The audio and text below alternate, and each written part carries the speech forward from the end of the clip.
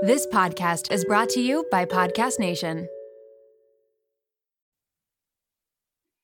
Before we dive into today's episode with Krista, make sure you take a moment to download my free guide, 55 Ways to Feel Better in Your Body Without Another Diet. I truly believe that every relationship we have starts with the relationship we have with ourselves. Self-love, it's where it's at. So grab this list and pick one of the items to practice this week. There's no order to do it in, just whichever one speaks to you the most. And as you start to implement these practices into your life, I just know you're going to start to feel the most incredible shifts in every direction. All right, to grab that guide, click the link down in the show notes. And now let's dive in.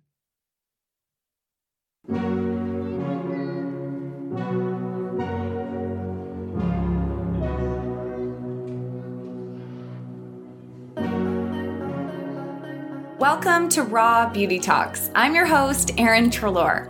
Ready to peer behind the highlight reel and all those polished pictures of the world's biggest influencers and wellness experts? We're going to uncover what beauty, health, and wellness truly means in today's world. As someone who really struggled with disordered eating and negative body image, I became a health coach because I'm passionate about redefining health and wellness so that it's less about the weight on the scale and more about how we feel. Let's pull back the curtain for some Raw Beauty Talks.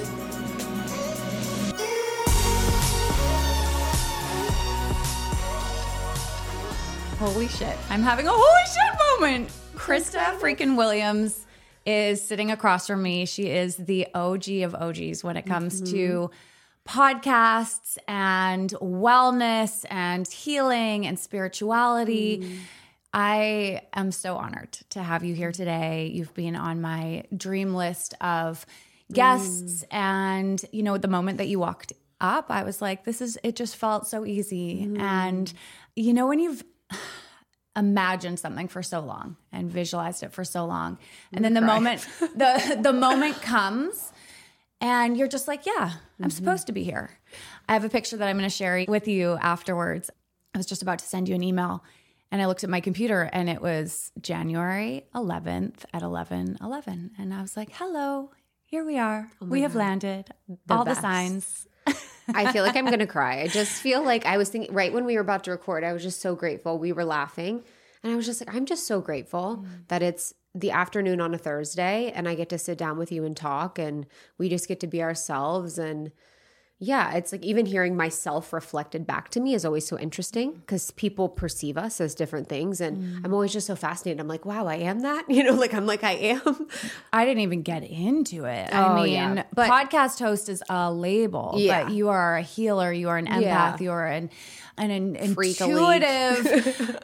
But really, I'm just so grateful to be here, especially to talk about everything we're going to talk about today. I love all your questions, but like I love your podcast because it is such a liberation point for women as it relates to their bodies. And I'm someone that has struggled so much in my life and really never felt like I would be free from the voice that was constant. Like I remember at one point in time in my life, not to get into it, but to get into it. Get into it. That's just waking up and being like, this will be the rest of my life that I will struggle with my body and how much I weigh and what I look like. And just being like, this cannot be true because you're never actually living if that voice is always there. And so to be here with you and be on the other side of it for the most part just feels really, feels incredibly, I feel so grateful.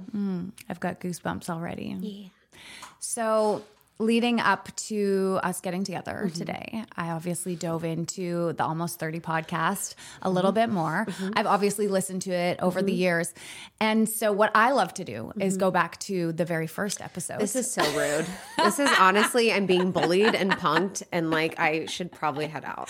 No, it was like so insane. Epic. It was so epic. And it was so incredible for me as well because I went back to 2016, which nobody was podcasting in 2016.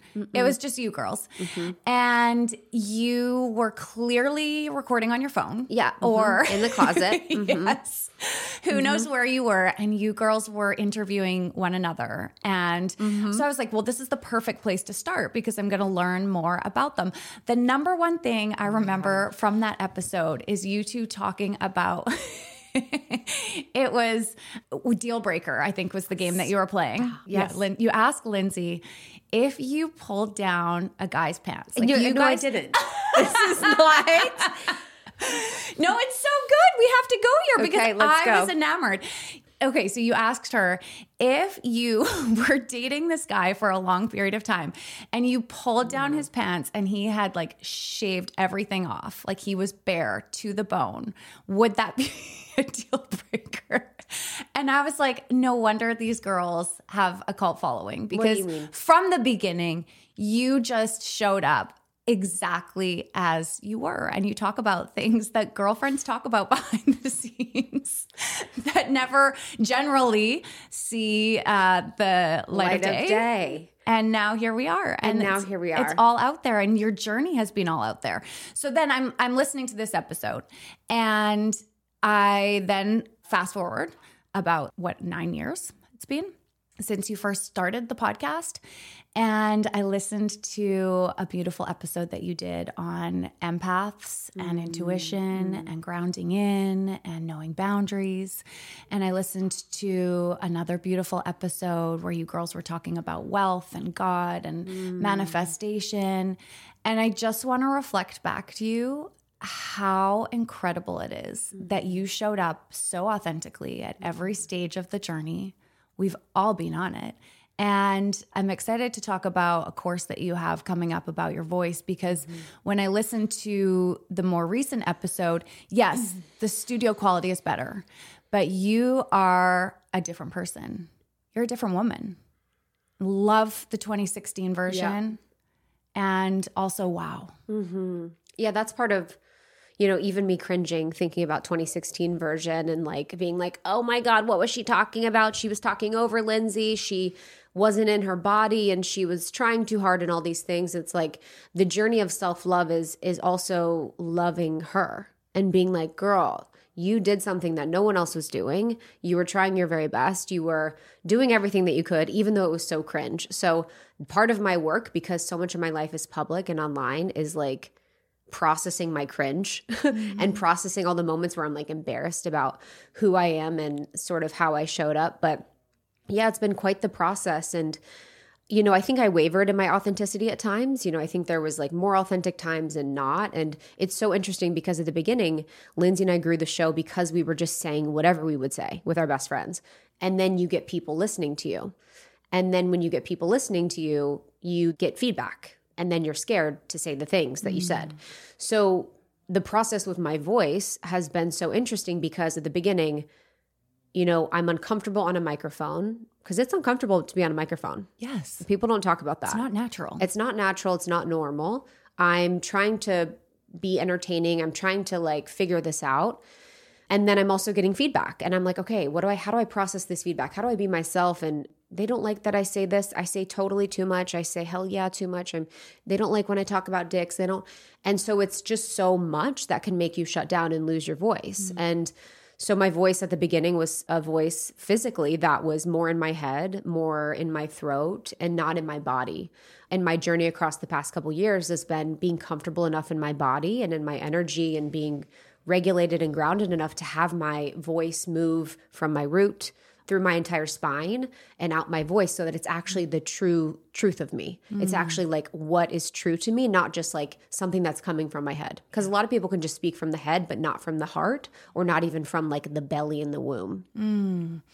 I just want to say though as well that I think everyone can relate to having these cringe moments, to looking back and being like, oh my God, the things I did when I what I wore, who I was with. Yes, all of it. Like if somebody had a recorder on me and some of the conversations that I'd had, I would have so much shame and regret. And I've changed and evolved so much. And my hope is for everyone listening that you have too. Isn't that part of being human? Yes, it's part of the process. And what I've learned, you know, in the past couple of years, because the past couple of years have been really trying for me with divorce and illness and my dad's sickness and, you know, journeys that I've been on, is like God's timing is so perfect. And so I didn't know what I knew then because that wasn't in the timeline. Like I couldn't have processed everything I've processed in the past couple years back then. When I was doing cringy stuff, I wouldn't know that I'd regret it later. Like it was just who I was. And you really just have to show up as best you can at the time with what you know and not judge that version. But it's been quite a journey of being someone that has everything out there in the world that people can judge, people can criticize, people can critique, because it really reminds you like having your center and your sense of self and your own back and self-trust is like everything. Fast forward to the end of 2024. Think of your goals for a second. What can you do right now to give yourself the best chance of succeeding? If you want to learn a new language, you absolutely should get Babbel. Don't pay hundreds of dollars for private tutors or waste hours on apps that really don't help you speak the language. Babbel's quick 10-minute lessons are handcrafted by over 200 language experts to help you start speaking a new language in as little as 3 weeks. Babbel's designed by real people for real conversation, and Babbel's tips and tools are approachable, accessible, rooted in real-life situations, and delivered with conversation-based teachings so you're ready to practice what you learned in the real world. If you're heading to another country anytime soon, start using Babbel a few weeks before you go to learn basics like how to order food, ask for directions, speak to merchants without having to consult language apps while you're away. So fun. Here's a special limited time deal for our listeners. Right now, get 55% off your Babbel subscription, but only for our listeners at babbel.com/rawbeautytalks. Get 55% off at babbel.com/rawbeautytalks. That's spelled babbel.com/rawbeautytalks. Rules and restrictions may apply. This episode is brought to you by Lola V, an award-winning hair care line founded by the fabulous Jennifer Aniston. Jen got tired of the same old struggle we all face, choosing between hair products that work and ones that are actually good for us. With Lola V, that dilemma is history. We all put our hair through the ringer. That's why it's crucial to have products that not only repair the look of the damage, but also shield your locks from future harm. Enter Lola V's bestsellers, the Glossing Detangler and the Perfecting Leave-In Conditioner. They're your hair's new best friends. For a limited time, you get 15% off your entire order at lolav.com. Just use the code RAWBEAUTYTALKS at checkout. Lola V is all about naturally derived plant-based goodness, no silicones, sulfates, parabens, or gluten, and of course, cruelty-free and vegan. That's 15% off your order at LOLAVIE.com with promo code RAWBEAUTYTALKS. You can only use one promo code per order and discounts can't be combined. After you purchase, they'll ask you where you heard about them. Tell them I sent you over.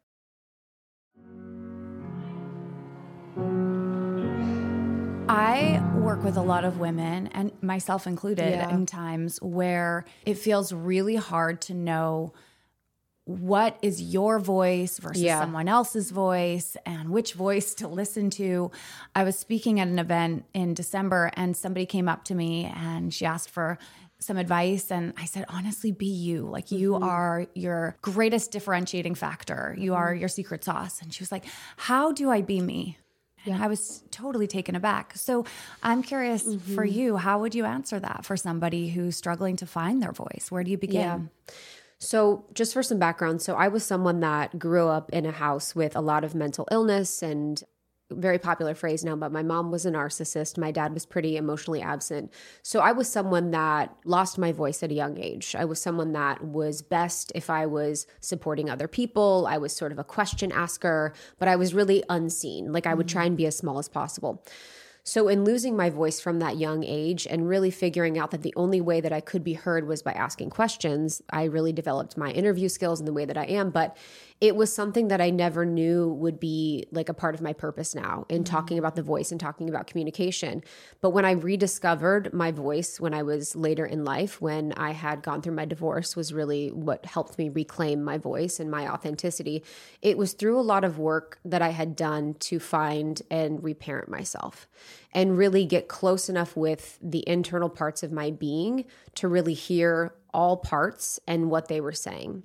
Parts work, and really getting to know myself in the way of parts really helped me to discover that like there's a multitude of experiences that I'm having, but how can I come back to the self, like the soul and the voice of the soul? for a lot of people, they have a lot of different voices that are their mother, their father, the media, their friends, their family, their bosses, all of these things that are telling them who to be and how to be it. I had to really take time in my life to pull back and to go into silence and to go into solitude and kind of pull myself away from friendships and relationships that were influencing me too much to rediscover my voice. And then I also discovered my voice through the podcast, but it's like a lifelong pursuit that I feel like people need to see as that, because we can always lose and reclaim our voice over time. I love that. It really is a journey. Yeah. And we can continuously come back to this. Yeah. Are there any practices that help you reconnect with that voice? Yeah, I think even to reconnecting with the voice, and even to the question again for what she's asking, who am I think we can start with figuring out who you're not. You know, so many of us are working with so many stories that are not true about who we are on a daily basis. A lot of times the women that I work with think they're bad. They think they're unworthy. They think they're fat. They think they're not smart enough. They think they're not pretty enough. They think they're annoying. They think they're too much. They think they're all these things. So when we really can go through and like weed out the non-truths, we can be much more clear on who we are. And also remembering, I think in the pursuit of discovering who we are, or even the authentic voice, it's like the paradox of two things being true, where you are everything and nothing at once. You are God and you are not God. Like you are never really going to be like in your life, I've completely found exactly who I am, probably after you pass, because we are multidimensional. We change all the time. And with finding the authentic voice, I had to really, really unpack the patterns that I was in. And I think mindfulness was the biggest thing. So when we're mindful of the things that we're saying, of like the conversations that we're having in our head, we can pick apart what's true and what's not. So for me, a lot of that was, people don't really care what you have to say. You know, I had the thought that people didn't care what I had to say. I had the thought that I always had to be perfect if I spoke. I had the thought that I always have to say something that's the most interesting. I had the thought that I had to say something that would be in service to someone else. And so once I was able to identify those through mindfulness, I was able to get clear on how I'd want to engage with them, and then really figure out like, but who am I outside of those? Like, what does little Krista have to say, or what does Krista have to say in her lifetime? And then there's the body component with the voice. So I think we kind of overlook the body when we're thinking about being in our authentic voice. If we are someone that hates to be in our body, and I was someone that hated to be in my body most of my life, I would work out all the time. I would do HIIT classes all the time. I would binge eat. I would take diet pills. And so I didn't really want to be in the body.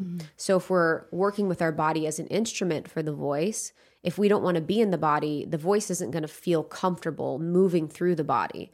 And so I had to really work on my body relationship to feel comfortable having my body, or having my voice go all the way down to my belly, breathing, relaxing into it, and being able to be in this voice rather than in this voice, because it's not comfortable being in the body. So there's a physicality to the voice as well. When you're comfortable with who you are, you're comfortable with your breath, you're comfortable with your body, it's so much easier to be in that authentic voice rather than in your head. It's such a subtle change, what you just did with your voice moving into the head, but you can feel it. You can, you're like, shift in the it's room. kind of stressed. You know, you're kind of like, hey guys, like, and you don't trust someone that's like that. You're like, hey guys, welcome to Almost 30, you know. But if someone's like coming in and they're like, hello and welcome to Almost 30. I'm so glad you're here. There's a totally different resonance. And from a spiritual perspective, that's your resonance. That's the frequency that you bring through. It's like the nexus of your mind, body, and soul, because your mind is thinking the thoughts, your body is producing the vibrations, and your soul is really trying to be conveyed to the world at all times. The Mayans said that the universe is created by songs by the gods.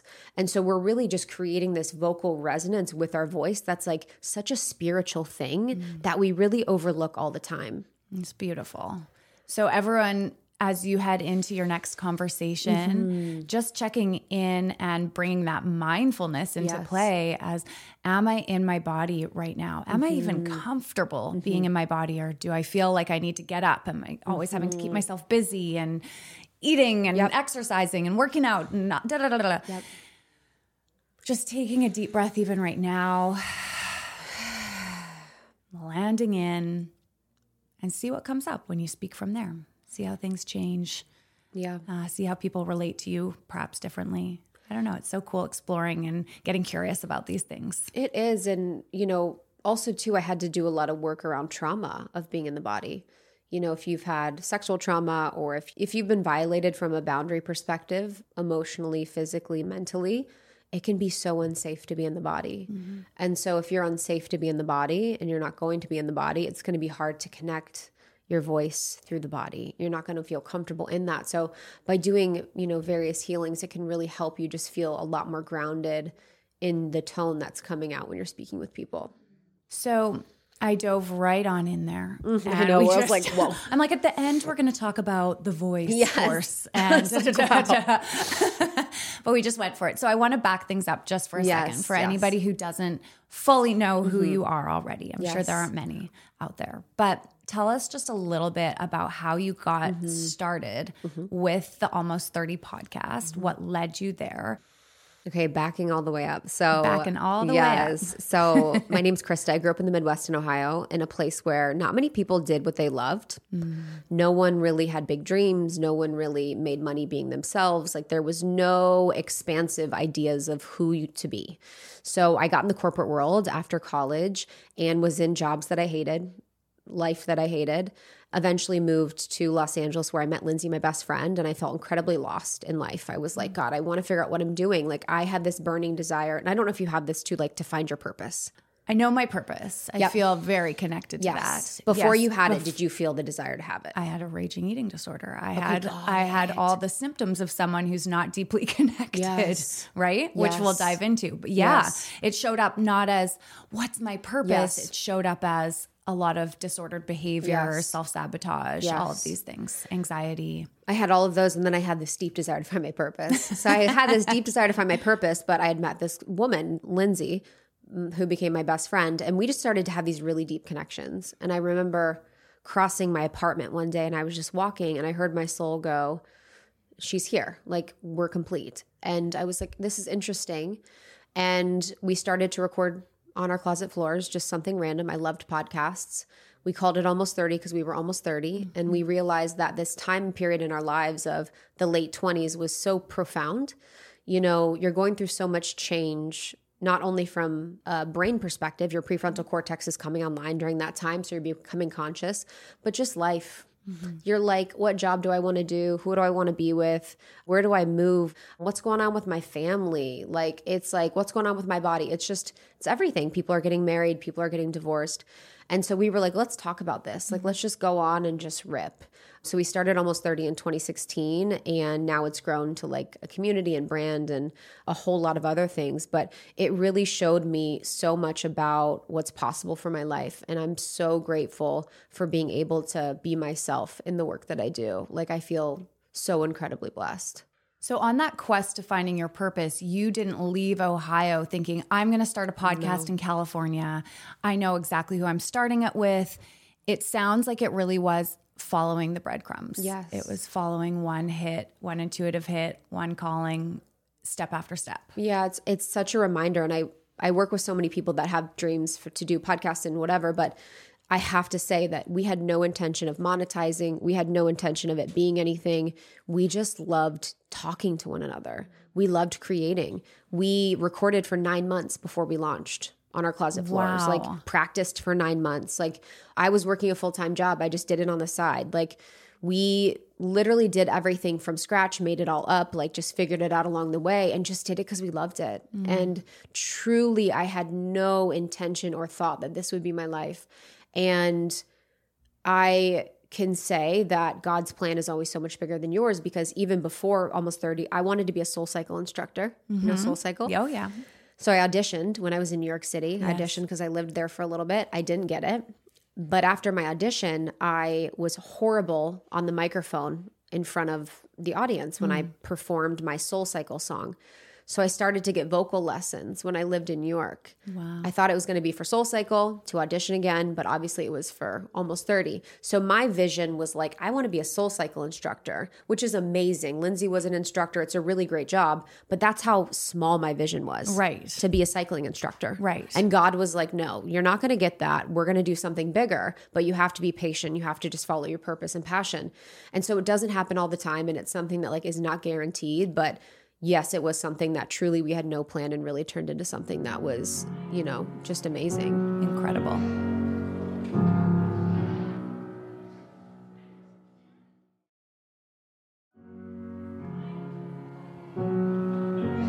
Tell me about your relationship with food and your body.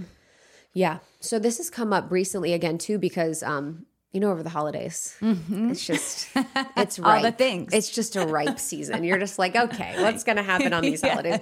So my parents are separated. My mom and sister came for the holidays, and I was like in shock at the conversations around body, the conversations around food, the conversations around weight, the conversations comparing our bodies to one another. It was incessant. And now the perspective that I have, where I'm so much more aware of the patterns that are happening, was just blown away that I've made it this far. My mother and father were just obsessed with weight and body. So I grew up in a household, middle of America, small town in Ohio, and it was, you have to be thin and pretty to be loved. My mom said that her biggest fear when having kids was that they'd be fat. Wow. It was just like a constant in the household. And my sister was very thin growing up, and I've always been a little curvy. I've always had my thing going on. And so I was always compared to her. So she would always be allowed desserts. I'd be never allowed desserts. I was on diet pills from a young age. She was never not. So there was always that kind of happening too. And so, watching my mom and watching my dad and sort of their troubles around their body and diet, I really internalized it and realized that I have to look a certain way to be loved. I have to weigh a certain amount to be loved. So my binge eating started happening when I was like probably in 9th grade, and I would binge probably for the next 10, 15 years. I would be binging, off and on based on my stress, based on what was going on in my life. But it really was the worst when I was living in New York City. So I moved to New York City for a little bit, and I was working out twice a day, eating 4 Quest bars a day, walking all the time, taking diet pills, doing cocaine on the weekends, and just burning myself to the ground. And so when I moved to Los Angeles, my body just shut down. And I put on like 30 pounds in like a month and just was miserable. Like I was like, the worst thing that could ever happen to someone that's living their life to not gain weight. To gain weight like that and feel out of control was just my nightmare. Yeah. But it really made me face my demons and really recognize that my body was not always going to take the beating up that I was doing, was not always going to just get smaller and smaller, actually needed to be cared for and loved rather than punished at all times. And so that moment forced me to really understand my hormones and my body from a different level and start to really do a lot of deep work around having a better relationship to my body. Because I thought my entire life would be consumed by thoughts about my body, how much I weighed, how many calories I had, how much I worked out, how much I binged the night before, all this, all that. And now in the past couple years through therapy and through a lot of spiritual work, it's been really beautiful. And I now feel in a place where I'm so deeply grateful for my body and recognizing how my body has always tried to do right by me. Like no matter what, if I was trying to make it smaller, if I was trying to make it curvier or whatever I would try and do, like it always tried to balance and do right by me. And it's truly been my best friend in my entire life. It's never left. It's always been there through every part of the journey. And so I'm so glad that I feel like on the other side of it, but I feel so deeply for people that are still in it because you never know if you'll be back at it at some point in time in your life because the conversation is so deeply ingrained in our culture, especially in the psyches of women. Yeah. And I mean, it often starts in the home and it starts with mom and dad who are living in the same sea of diet culture and beauty standards. Yep. And then it's reinforced over and over and over again. So I can imagine this girl growing up in that type of household and then going to New York and dreaming of becoming a SoulCycle teacher. Yes. When we look at the fitness industry and the individuals who are primarily leading that, who are all amazing people, but there is and has been, and especially, 10 years ago, a very specific body type that you would have had to try to mold into. Yes. When you didn't get the job at SoulCycle, did you have any thoughts about, I didn't get it because of my body? For sure. You did. Yeah. At that time, I was so tiny. I remember I got my body fat weighed before I auditioned and I was like a certain amount of body fat. And I was like, oh, I need to be more. And they're like, what for what? They're like, are you a fitness competitor? Like, what are you? But it was always the more. And I'll never forget, I was on a walk with my friend Adam, and I was like, I need to be 3 pounds lighter because I had this goal number in mind. And that goal number meant I would get the SoulCycle job, of course. Because when you hit that goal number, everything happens for you. Life, doors open, life is good. You find your prince, you make millions. And he's like, you've been saying that ever since I've known you. He's like, you've always said that there's 3 pounds more. And for some reason, it had not registered to me. And I was like, whoa, I have been on this chase. It made me think I needed to have more abs. It made me think my arms needed to be more, it made me go in a whole thing. But it was weird because I knew there was an aspect of my body that impacted if I got it or not. But it was my voice on the microphone. I was so uncomfortable. I heard my voice projected to a room and was like a weirdo. It's amazing when you're looking through that lens of I need to lose whatever that number is, or I need the abs to be different, how all of a sudden every choice, every decision, every no becomes about the body. It's because I weigh this much, that date didn't go well. It's because my body looks like this that I didn't get the promotion or the job. It literally changes the way that we see everything and experience everything in our life. This is why I'm so passionate about helping women overcome their struggle with food and their body, because when you do, it really opens the door in every single area of your life. 100%. It's like, I always say that. It's like, for me, I always see the mother wound as like the linchpin of it, because the mother wound is really, our relationship to our mother sets the stage for every relationship in our life. And for a lot of us, we saw our mothers talk horribly about their bodies, speak horribly about people that were fat or whatever they're saying. And that became our basis. But yeah, when we don't have a good relationship with our body, we're never going to be able to be in our power. We're never going to be able to be in relationships where we truly feel like are reciprocal and loving and authentic and deep, because we don't have the ability to be authentic and loving to our bodies and ourselves. Friendships get hard, jobs get hard. It's just, it makes life so much more of a battle and so much less enjoyable when you hate the body that you're in all the way through it. I'm curious, this may be a sensitive subject, but I think we've all had a friend who had an eating disorder at some point. And oftentimes it's anorexia. They're not eating, they're over-exercising. You know that they're doing that. But there is this component of binge eating, which is very rarely talked about. And I think that there's so much shame about it when it happens, that it's this unspoken thing that's occurring, right? It's almost glamorized in some ways to not eat or to eat less. Less so nowadays, luckily. But binging in front of somebody or sharing that part of yourself, that feels really raw. Like there's not a lot of glamour there. There's not a lot of glorification of it. Can you share what binging looked like for you? So binging looked like for me when I was in high school, it was because my mom was so strict, we could never have unhealthy foods. We could never have soda. We could never have fast food. We basically ate diet processed food my entire life. So like Slim Fasts, like aspartame yogurt, string cheese, whatever was Weight Watchers approved, whatever was low fat, we had it.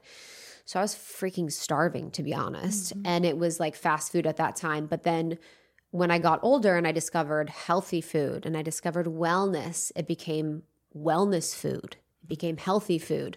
I would eat like 7 Quest bars a day.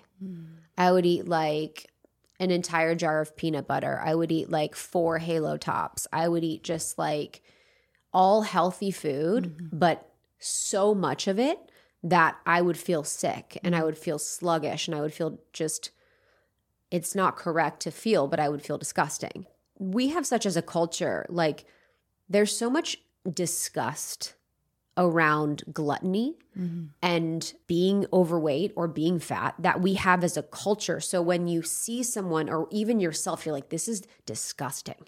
You think that you are disgusting. But if you're not eating, you are, you know, in quotes, on your way to success, because we know that eating, if you want to be thin, is not going to get you there. So there is like a glamorization of anorexia, but with binging, it's like, that is like the most shameful and disgusting. And it's weird because I drank because I was from Ohio and I didn't drink that much, but it's weird because I would never binge when I drank. ever, which is I so. would. Most people for would. Sure. That would be like, I'm going to the convenience store. I'm getting like 7 bags of chips. Yeah. What was your vibe? So I was anorexic first. And then when I came out of the hospital, I was trying to eat clean and eat really healthy during the day. And by the end of the day, my body was starving. I needed food. And so I would completely almost dissociate. And I would go through McDonald's drive-thrus. I would eat like an entire box of cereal. I would have peanut butter by the spoonfuls. Yep. And that feeling that you're describing of disgust, I mean, I can still feel that come up in my body when we talk about it.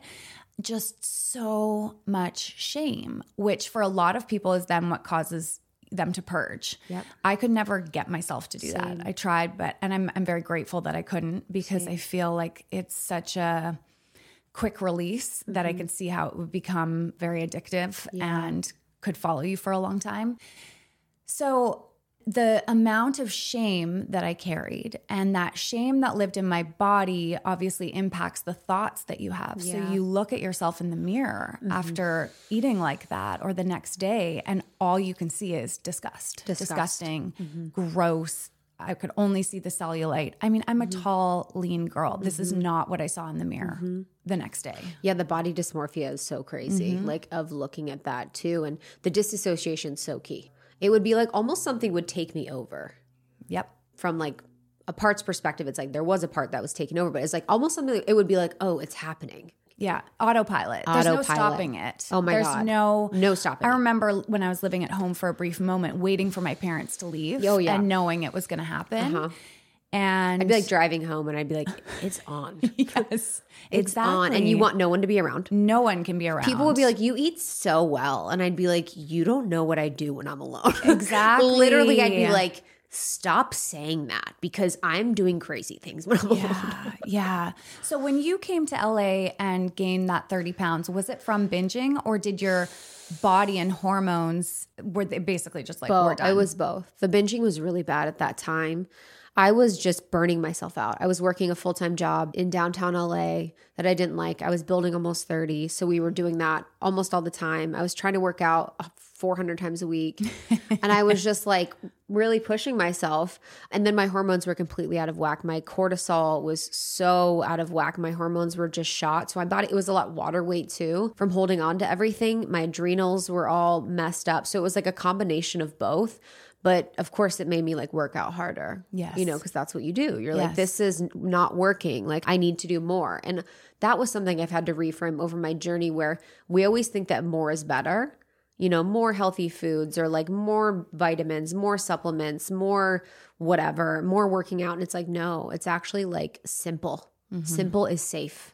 Like being simple about your diet and your health and your wellness is like actually usually the best thing. I think a lot of people right now are feeling so overwhelmed by the number of wellness things that they quote unquote should be doing, between the infrared saunas and the masks and the this food and be vegetarian, and then no, you need animal protein and all of the things.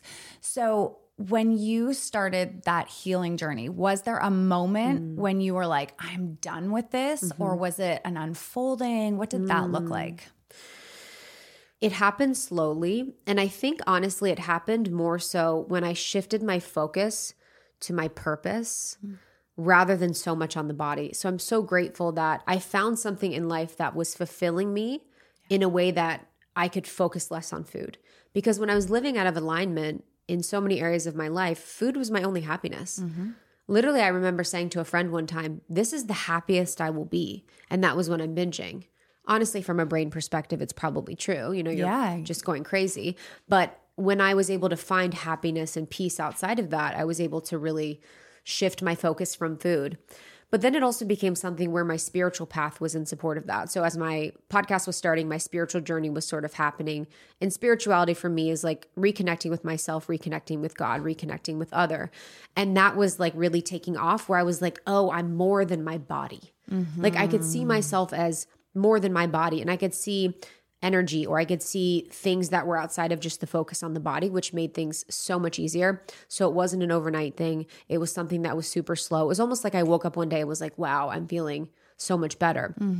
But I think about, you know, just to the point of like, there's so many things that people can do, like the infrared sauna and the masks and all these things. And because I've had the podcast for so long and I've been in the wellness and spirituality space for so long, I've been privy to so much. What has helped me with that is really thinking about like, if I'm going to approach something like doing an infrared sauna, what is the outcome that I want? And if I'm thinking like, I want to be prettier, I want to be hotter, I want to have better skin, it's like being outcome based with everything is not a way to self-love. To think that it's going to make me different or change me is not a way to approach these things. If we're doing it out of a true generosity of self and a true love of self, then we can move forward with it. Like, I'm going to go in a salt bath because it really feels nourishing for me to be in silence and to reconnect with my soul. I'm going to go for a walk because that's what feels good for my body, not because I want my body to look a certain way. So I think it can really help clear everything out if we really think about like what our intention is with things instead of thinking about the goal at the end. Yes. And when we think about what it is that we're chasing with the weight, with the size of our body, what is the feeling that you desire? And are there ways for you to start embodying that feeling now? Yes. Oftentimes when I ask clients, what is it that you want to feel in your body? Like, why is it important for you to lose that 15 pounds?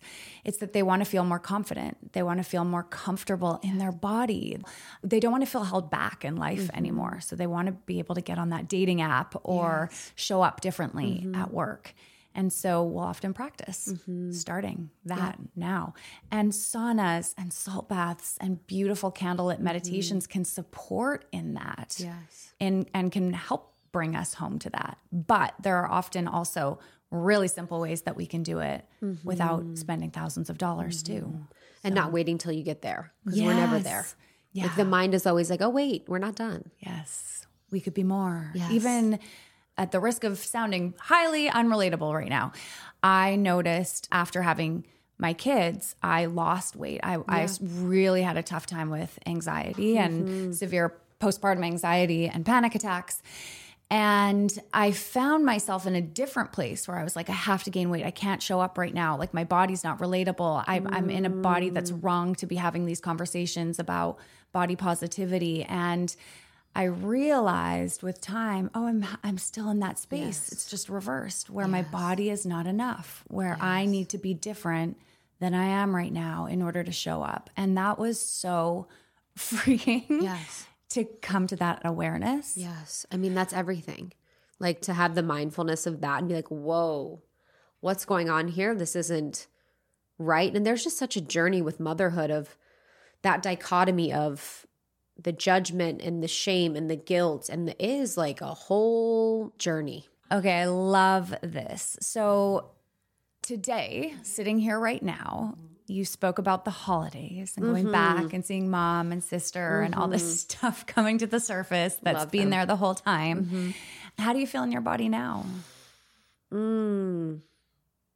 I feel, and it's crazy too, because there's the part of me that wants to be like, explain and say like, oh, it hasn't been like this. I've hated my body forever and apologize, but I feel amazing in my body. I feel so deeply grateful and grounded and myself. And yeah, it's just been amazing.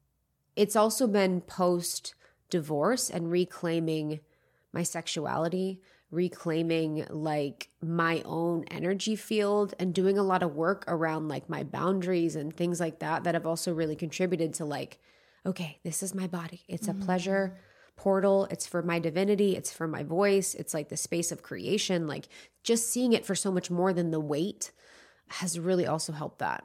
I'm curious for individuals who are listening in that space where they're like, oh my God, I'm binge eating. Maybe they're even just realizing through this conversation that that's what they're doing. Yeah.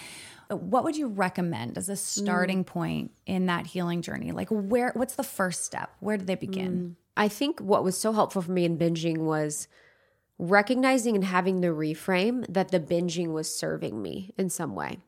Because before I was like, binging's ruining my life. It's making me be in a body I don't want. It's embarrassing me. It's causing me shame. It's causing me guilt. But when I started to do work in therapy and through internal family systems, just recognizing that like, oh, actually, binging was comforting me. Binging was helping soothe me. Binging was the way that little Krista figured out how to self-soothe and figured out how to comfort herself. And so I was using this outdated mechanism for self-soothing and for regulation that no longer fit in my life because that's all I knew. And so when I could bring loving awareness to that part of me that was binging for comfort and to regulate herself, it just unlocked the like compassion that I had for the desire to take care of myself. And I was like, oh, wow, she just wants to take care of me and love me. And this is all she knows. So how can I love her, honor her, respect her, but also give her other ways to do that? How can I regulate? How can I self-soothe? How can I help her to be with her really big emotions and not stuff them and use her voice? And so it was like that double-pronged approach that really, really helped me to move through binging, where I haven't binged in like probably 3 years, which is good. Wow. Yeah. It's amazing. Coming full circle, that last episode that I listened to on the podcast about finding your voice, you and Lindsay are chatting about it. And you said that you used to shove your voice down with food. Yeah. And so now you're in this space where it sounds like so much more embodied in who you are and your message to the world and letting your voice be heard. If you could say something that was going to be heard by every woman in the world, what would you want to tell her? I think about the voice. It would be that this like unique resonance of the soul has been given to you at birth. And it's like your duty to use it and to use your voice and to be able to express yourself. And that the voice is really the crux of having the life that you want. It's the crux of deep, intimate relationships, expressing yourself and your creativity, of saying how you feel. Like a voice can make us fall in love, can break our hearts. It's like the most powerful thing. So really getting to know intimately your unique resonance and frequency, I think will change anyone's life. Perfect. Beautiful. Yes. This has been so much fun. You're just such a pleasure and like have such an amazing voice, honestly, for the podcast. Like you have so much energy and life, and you just have like a very clear desire to help people. It's so refreshing to see, because in this space, it's not always the case. Thank you. Thank you. Yes. That means so much. Thank you for being here. And just one last reminder before you sign off today to click the link down in the show notes and grab your free guide, 55 Ways to Feel Better in Your Body. Thanks for taking the time to listen to this week's episode. Please take a moment to rate, review, or follow on your favorite podcast app and share this episode with someone that you think could benefit. Join the Raw Beauty Talks community at Raw Beauty Talks, and remember, it's your story, your body, your mind, and your journey. So think about what resonates with you and leave the rest behind. I'll see you next week.